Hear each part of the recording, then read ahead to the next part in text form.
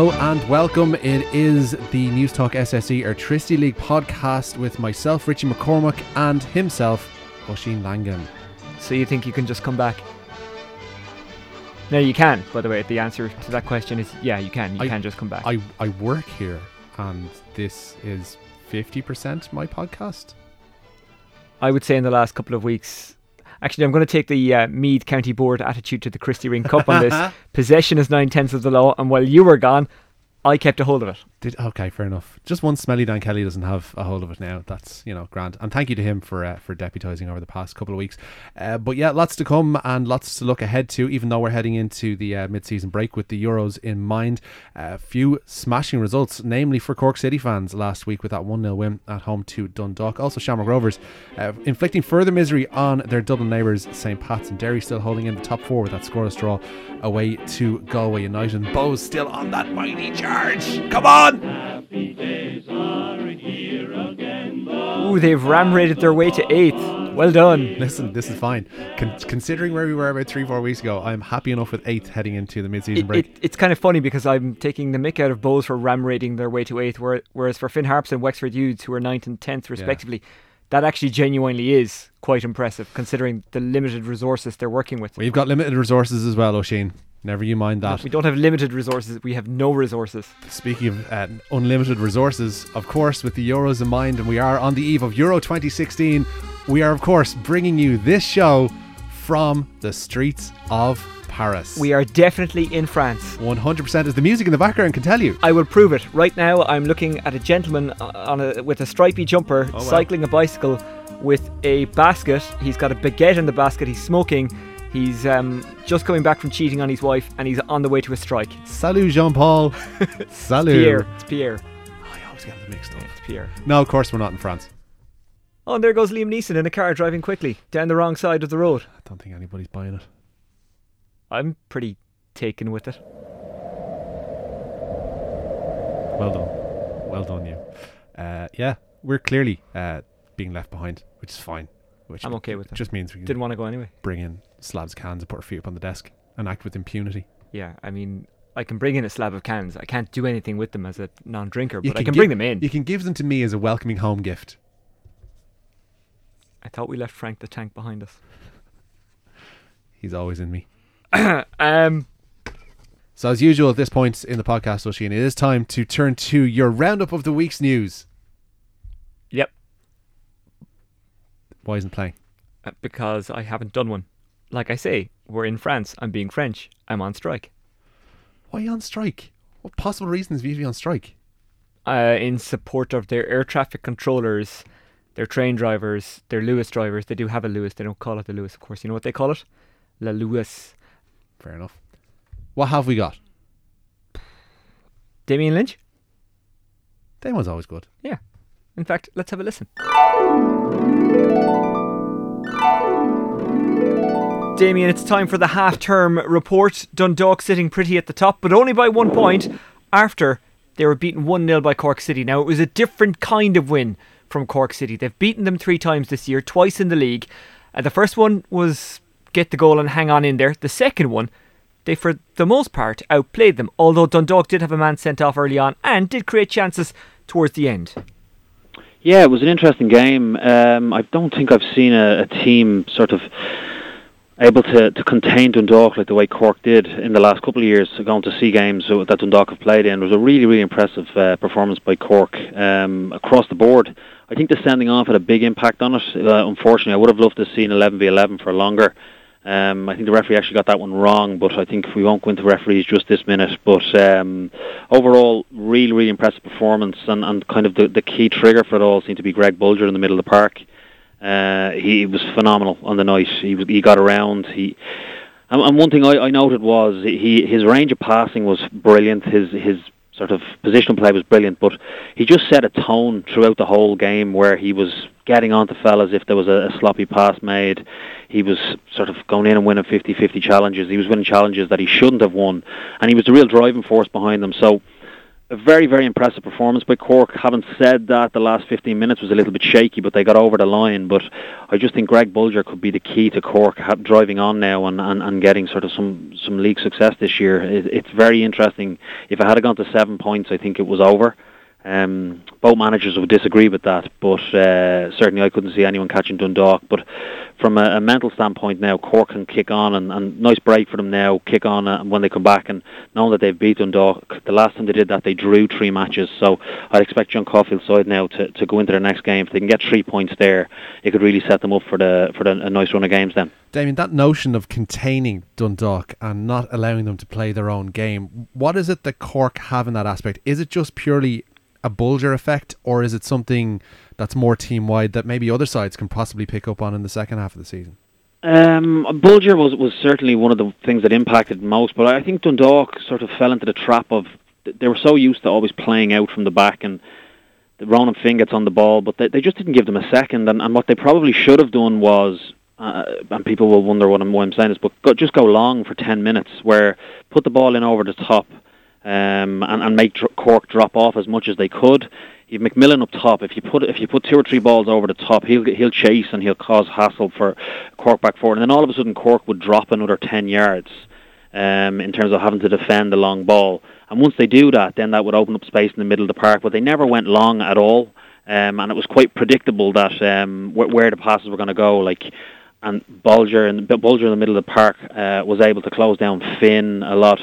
They didn't let Daryl Horgan get into the game, so it's definitely something teams can look at, pressing high and just not letting them out. But I don't think everyone can do it. I think the Cork side are a very good side, and they were a match for Dundalk on the night, which you haven't been able to say that too often with other teams that have come up against them.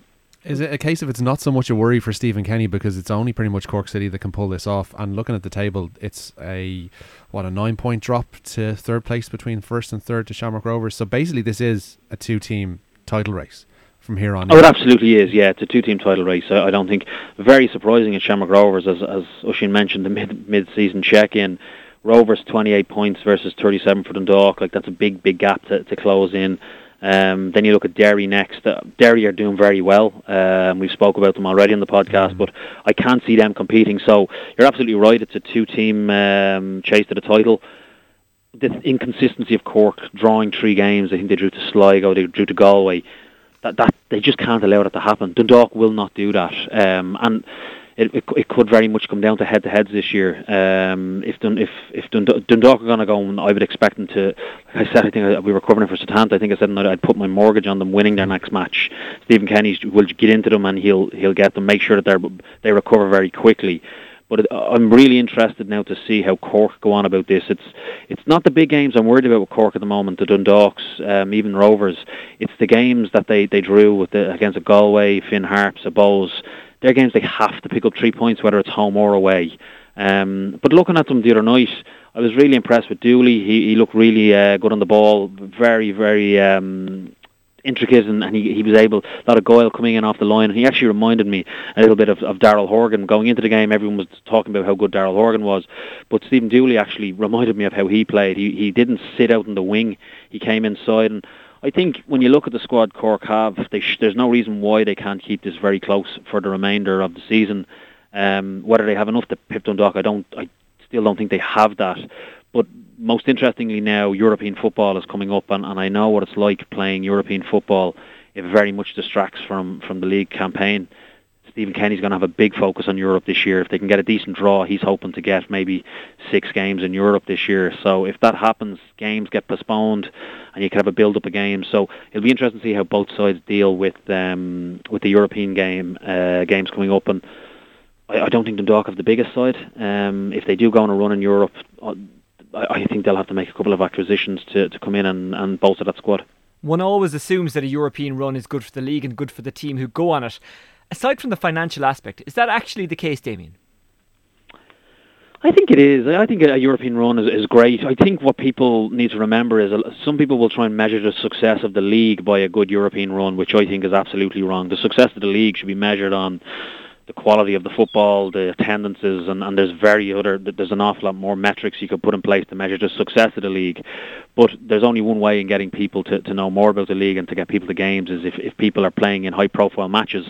And from a player's perspective, it's what you played football for. I was lucky enough to play 30 odd games in Europe, and they're the games I remember the most. They're the games I enjoyed the most. So I think it's really important that teams do have a good European run. It hasn't been great last year. We covered a lot of the games, and being perfectly honest, the Irish sides really struggled last year, and it kind of has a bit of a dampener on the league as well once that happens. So if you can get somebody going on a good run, or two teams going on a good run, it sort of just brings that feel-good factor to the league, and that can be passed on from a marketing perspective to the greater public out there, and try and get more people to games is what people are trying to do out there. The go-to excuse for the team struggling last year is that not as many sides are full-time and the league has been weakened.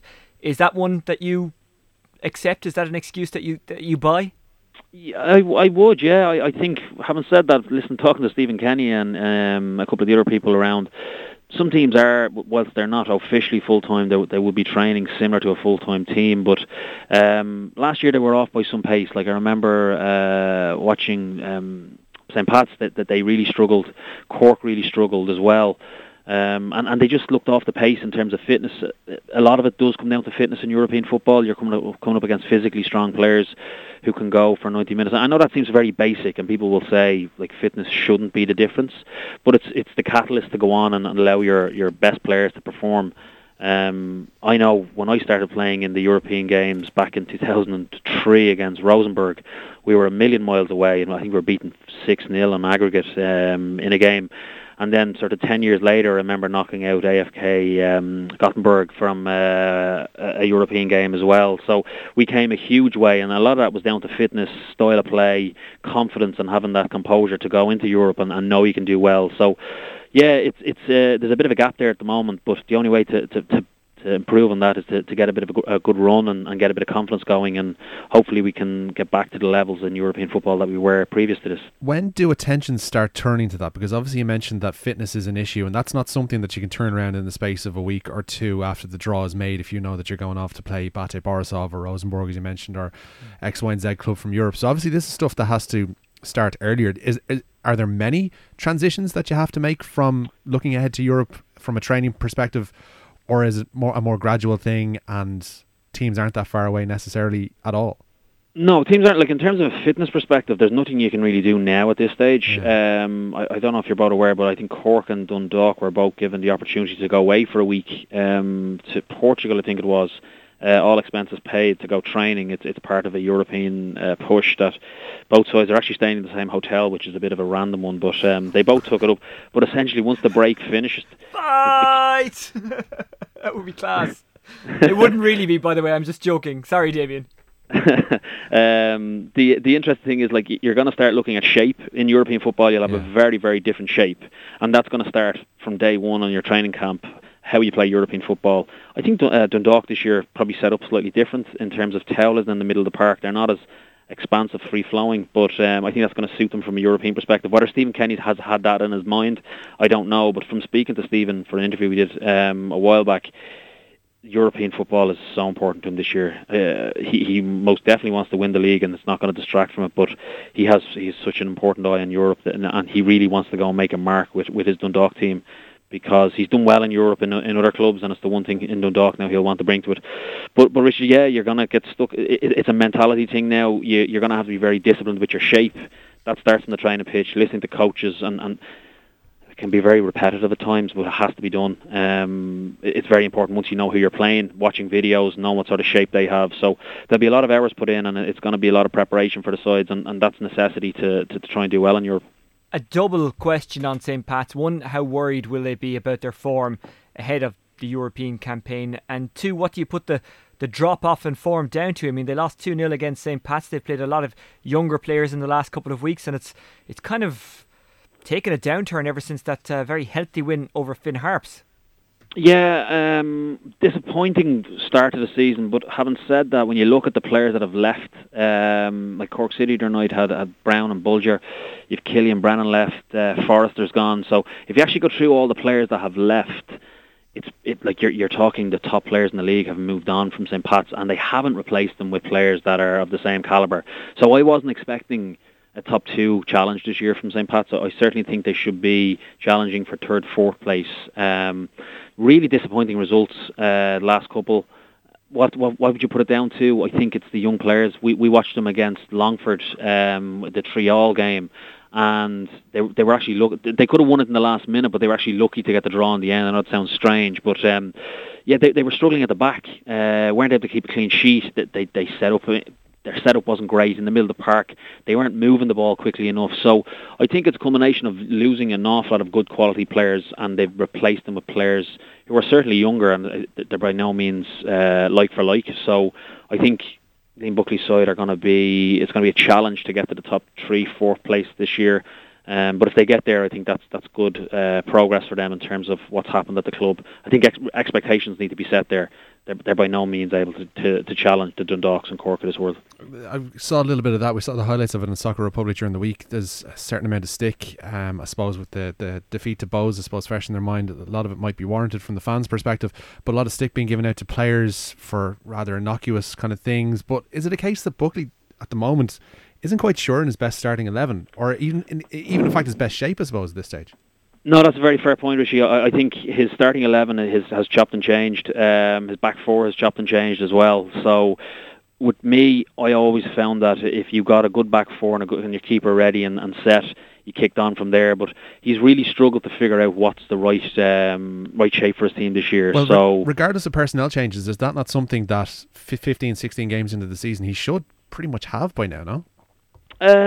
He should, absolutely. There's pressure on him to have that, but it can happen. I suppose looking at it from his perspective, you can get caught up in stuff. Players are not performing, but you're right. You should have a philosophy for your team to play to. That this is how we're going to set up. This is what I'm expecting for everyone on a weekly basis, and it kind of goes back to the European thing we were chatting about. That needs to be hammered out on the training pitch. Whether that's happening or not, I don't know. But you can't legislate for individual errors as a manager, and Liam Buckley be pulling out his hair at times with some of the mistakes that the Pats players have made this year, giving away cheap goals. And once you're conceding cheap goals, it's always an uphill battle. But I think it's going to be an interesting second half of the season. There's going to be a lot of pressure on Liam Buckley. It's the defeat to Bows, I think, that's really going to hurt a lot of people in that in the club and in the supporters. So considering the run Bows are on to get for them to beat them like that was massively disappointing from Pat's perspective, and something that Liam Buckley will certainly have to address. We've talked a lot about individual teams, and we've talked a bit about Europe. One thing we haven't asked you, Damien, is this is the midterm report, so how have you rated the league season so far overall? It's been decent. I think we've got two very, very top sides in Dundalk and Cork. I've been very disappointed kind of with the rest to a certain extent. I think Shamrock Rovers have been my biggest disappointment of the season so far. Having said that, Rovers fans will probably say, what am I talking about? They're third in the league. There's still an opportunity from there. But I think this was a big year for Shamrock Rovers. They needed to go and challenge. Not saying they were going to go and win the title, but in the last 5 or 6 games, you want to see them up there challenging for the title. So that's been disappointing. But overall, it's been a mix. I don't think it's certainly been a season that's been on fire. Some good games, some average games. Like Sligo have struggled at times. I find in the league is doing well. You have the likes of I love the county spread of Sligo being strong, Longford being strong, Galway being strong. I like that. Seeing Dundalk and Cork at the top is fantastic.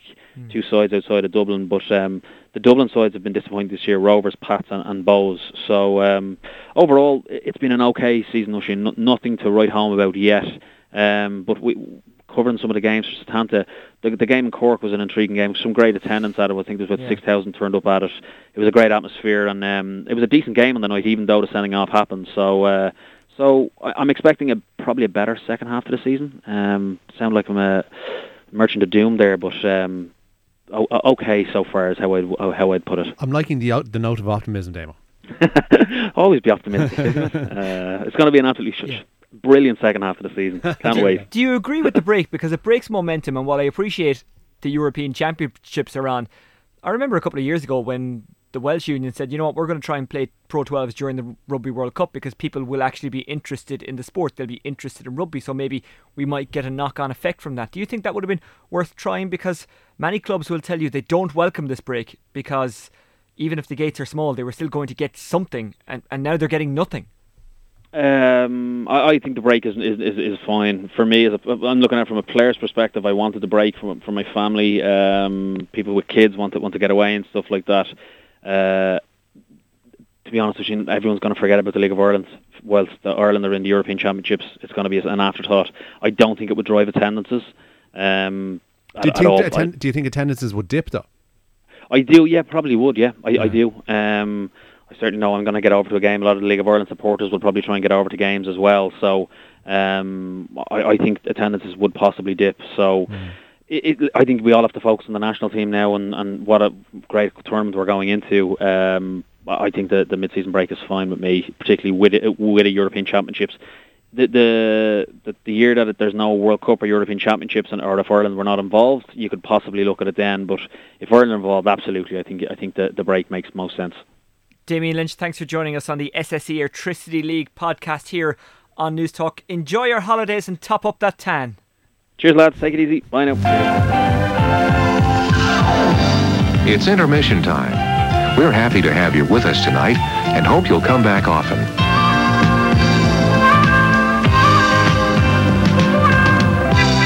An optimist sees half a pint of milk. He says it is half full. A pessimist sees half a pint of milk. He says it is half empty. I see half a pint of milk. I say it is sour. It is the midterm part of the season. Not quite at the midpoint in terms of games, but at least we got the summer break ahoy. And what Spring break! Woo! Summer, thank you for that, Oisin. And what would a summer break be without a deep note of pessimism on several fronts? We're joined on the line by former chairman of Cork City. It is John O'Sullivan, who is also former CEO of both Athlone Town and Limerick FC as well.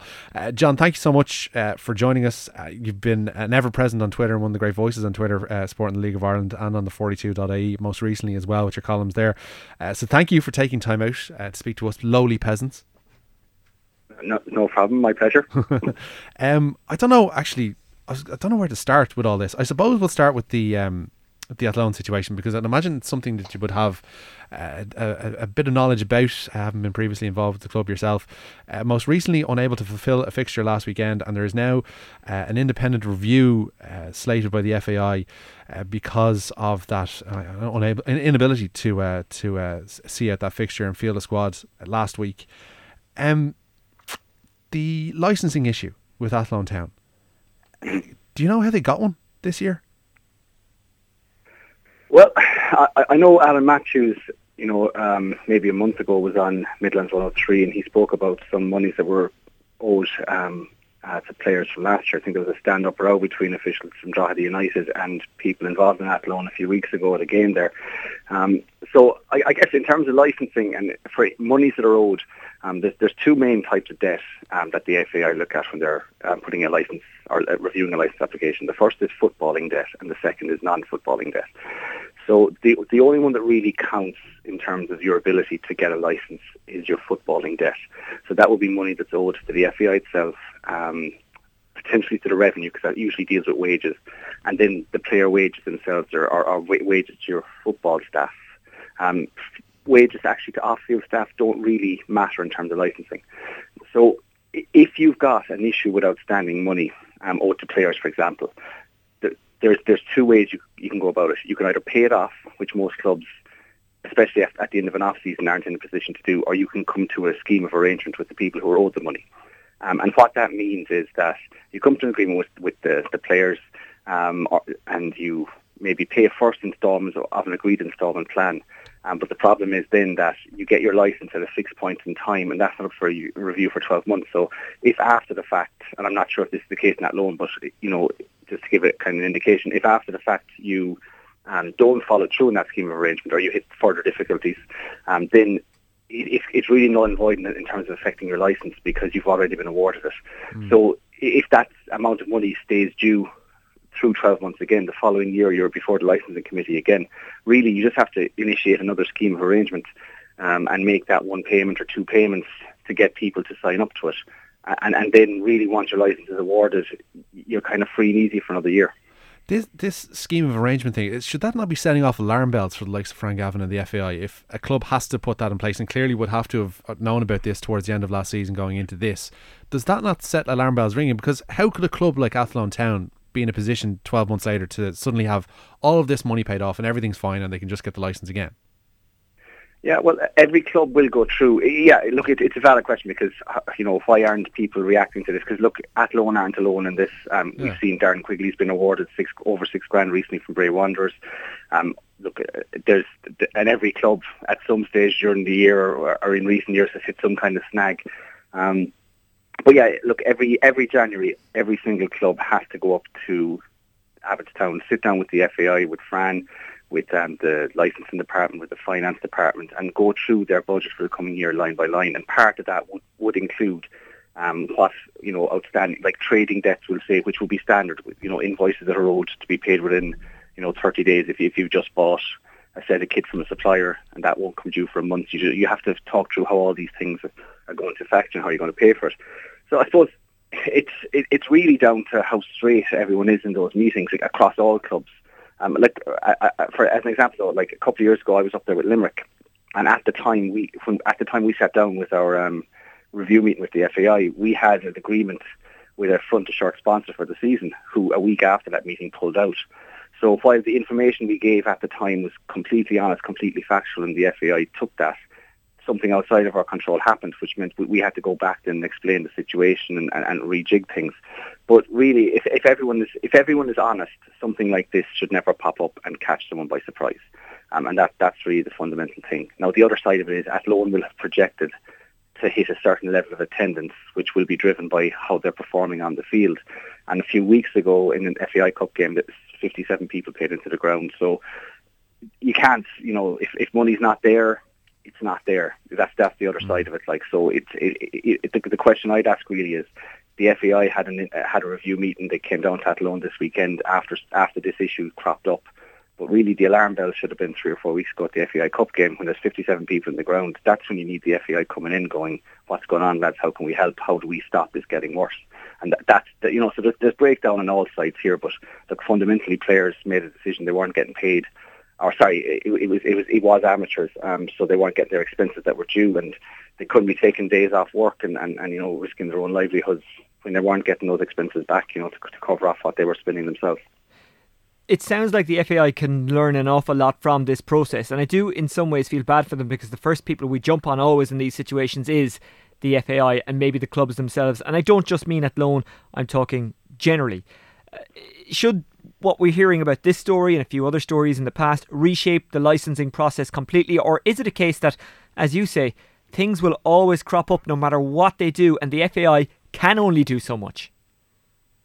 Yeah, I thought the FAI, look, their hands are tied to a degree, because as much as they have oversight of the league, they don't run the clubs individually. And the fact of the matter is, whether we like to admit it or not, most of the issues that clubs hit, in terms of cash flows especially, either comes from overestimating where they thought they'd be, not being realistic about, what they're spending, or else it's just, it's internal issues themselves. There's very few instances where FAI decisions or FAI policy, impact how a club is run on a day-to-day basis. Where the FAI probably fall down is that there really isn't any, what was the correct word? There really isn't any sanction or punishment for these discrepancies or these failures. Are the licensing or is the licensing system then pointless? Or does it do enough? Yeah. I think no. I don't think it's pointless, because to be fair, in certain aspects, it has driven improvement. I mean, the things like having to have a certain level of qualification for managers and for underage managers, that's helped bring up the standard of player, because we're now relying on a much younger player than we would have been in the fully professional era, or the close to fully professional era. It has made some differences to the ground, especially in terms of safety capacities, and it does help drive clubs. It makes clubs more structured, and it forces clubs at least to sit down and look ahead 12 months. It's whether clubs are actually taking, how realistic they're being when they look at 12 months ahead into their budget. But look, the long and the short of it is that there's probably clubs that should be challenged much more aggressively when they're in front of the FAI in terms of their licence. But the days, I would find it very hard to believe that the FAI would deny any club a licence in the current climate, when it's, when we've seen Cabinteely come into the league recently. it was Shamrock Rovers B they replaced. There isn't exactly a great clamour of clubs trying to get into the league. So losing clubs, through the licensing process probably isn't in.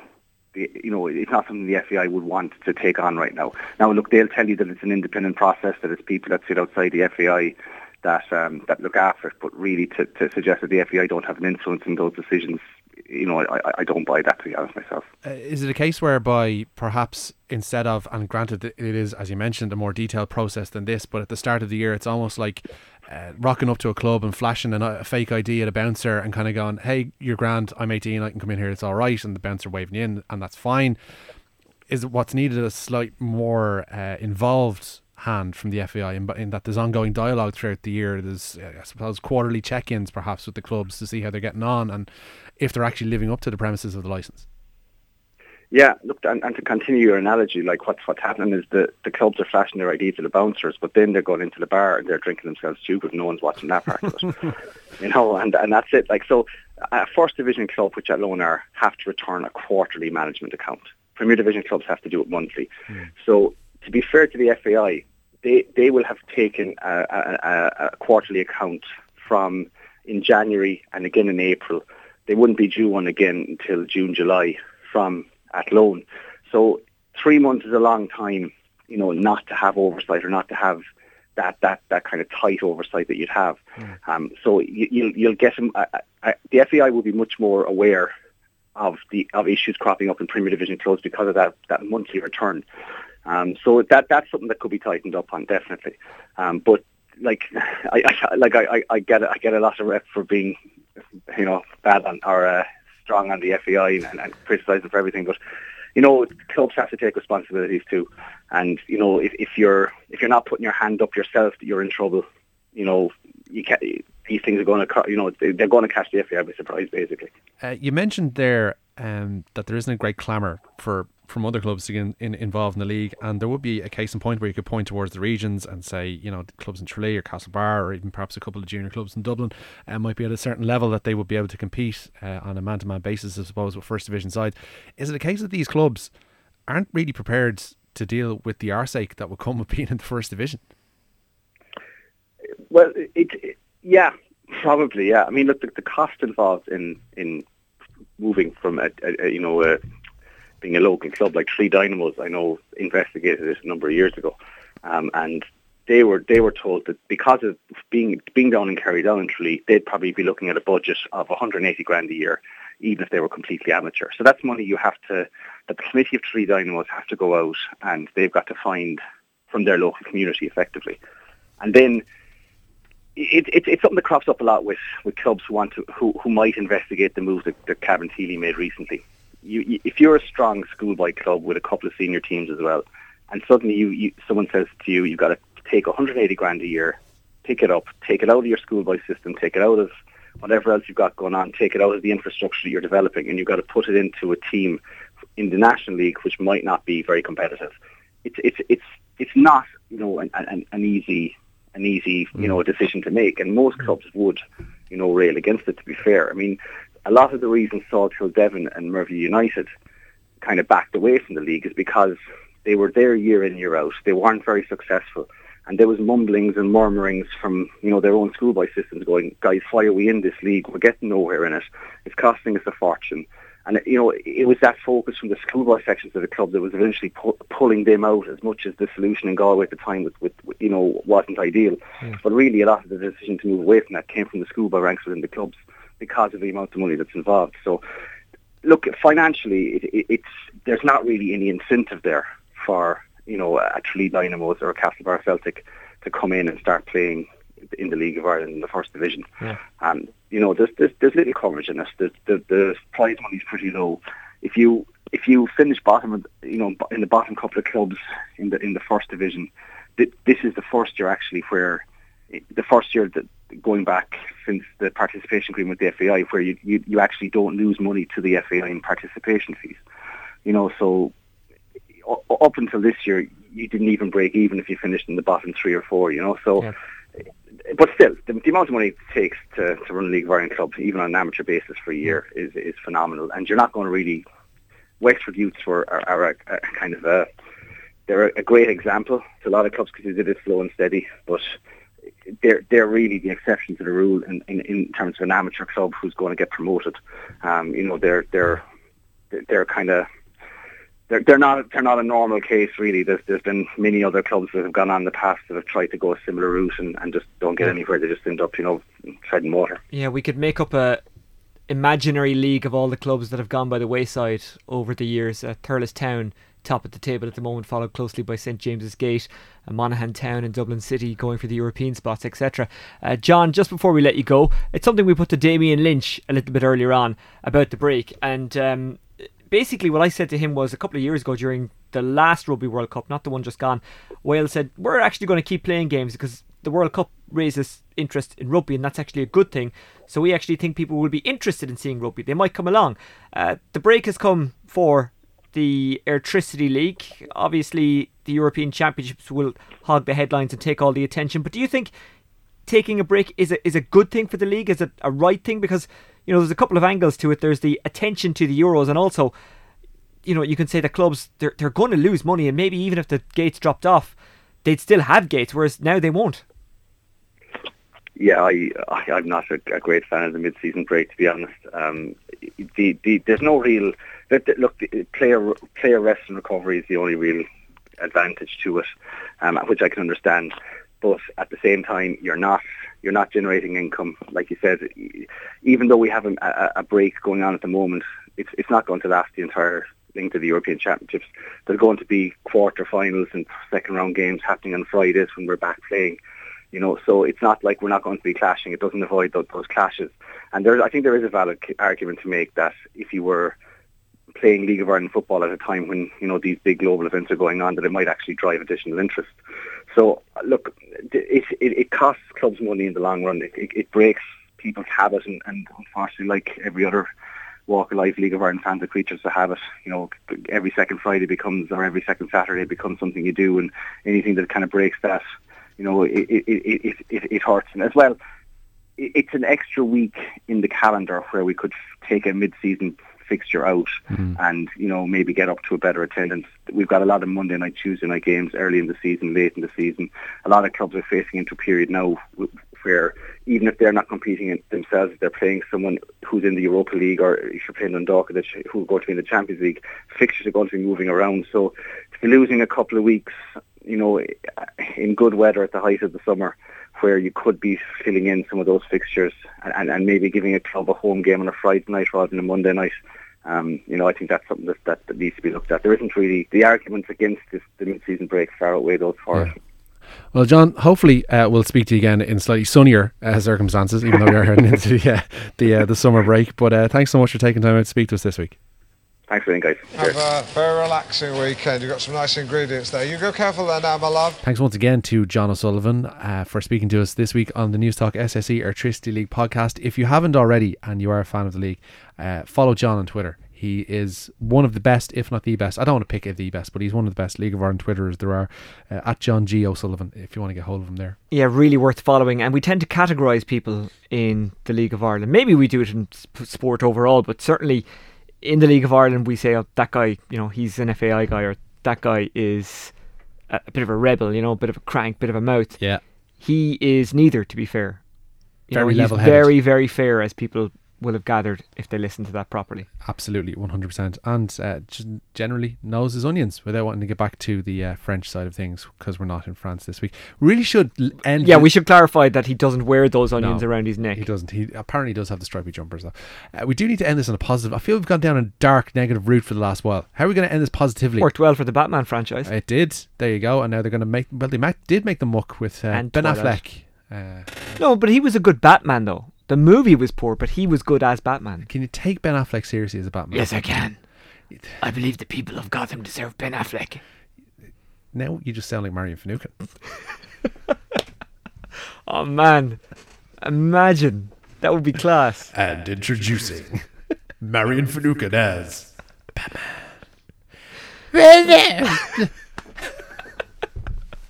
I cannot do Marion. I say we leave this in. You see, normally, folks, Richie cuts this kind of stuff out, but I think, you know what, it's spring break, it's the last day of school. I say we leave this in. I think, do you know what, right? We wanted to end on a positive note, and we didn't want to get into the boring kind of trite Euro 2016 preview thing. There's no point in all that. England are going to win. So it simply ended on... There you are, having a laugh. The idea that Marion Finucane could be Batman. Till next time, goodbye. Well, your father was in prison. You were in prison. You were in prison, and 2 brothers were in prison with you? You ever dance with the devil in the pale moonlight? That's... can I just go back on something? Never rub another man's rhubarb. Holy schizophrenia.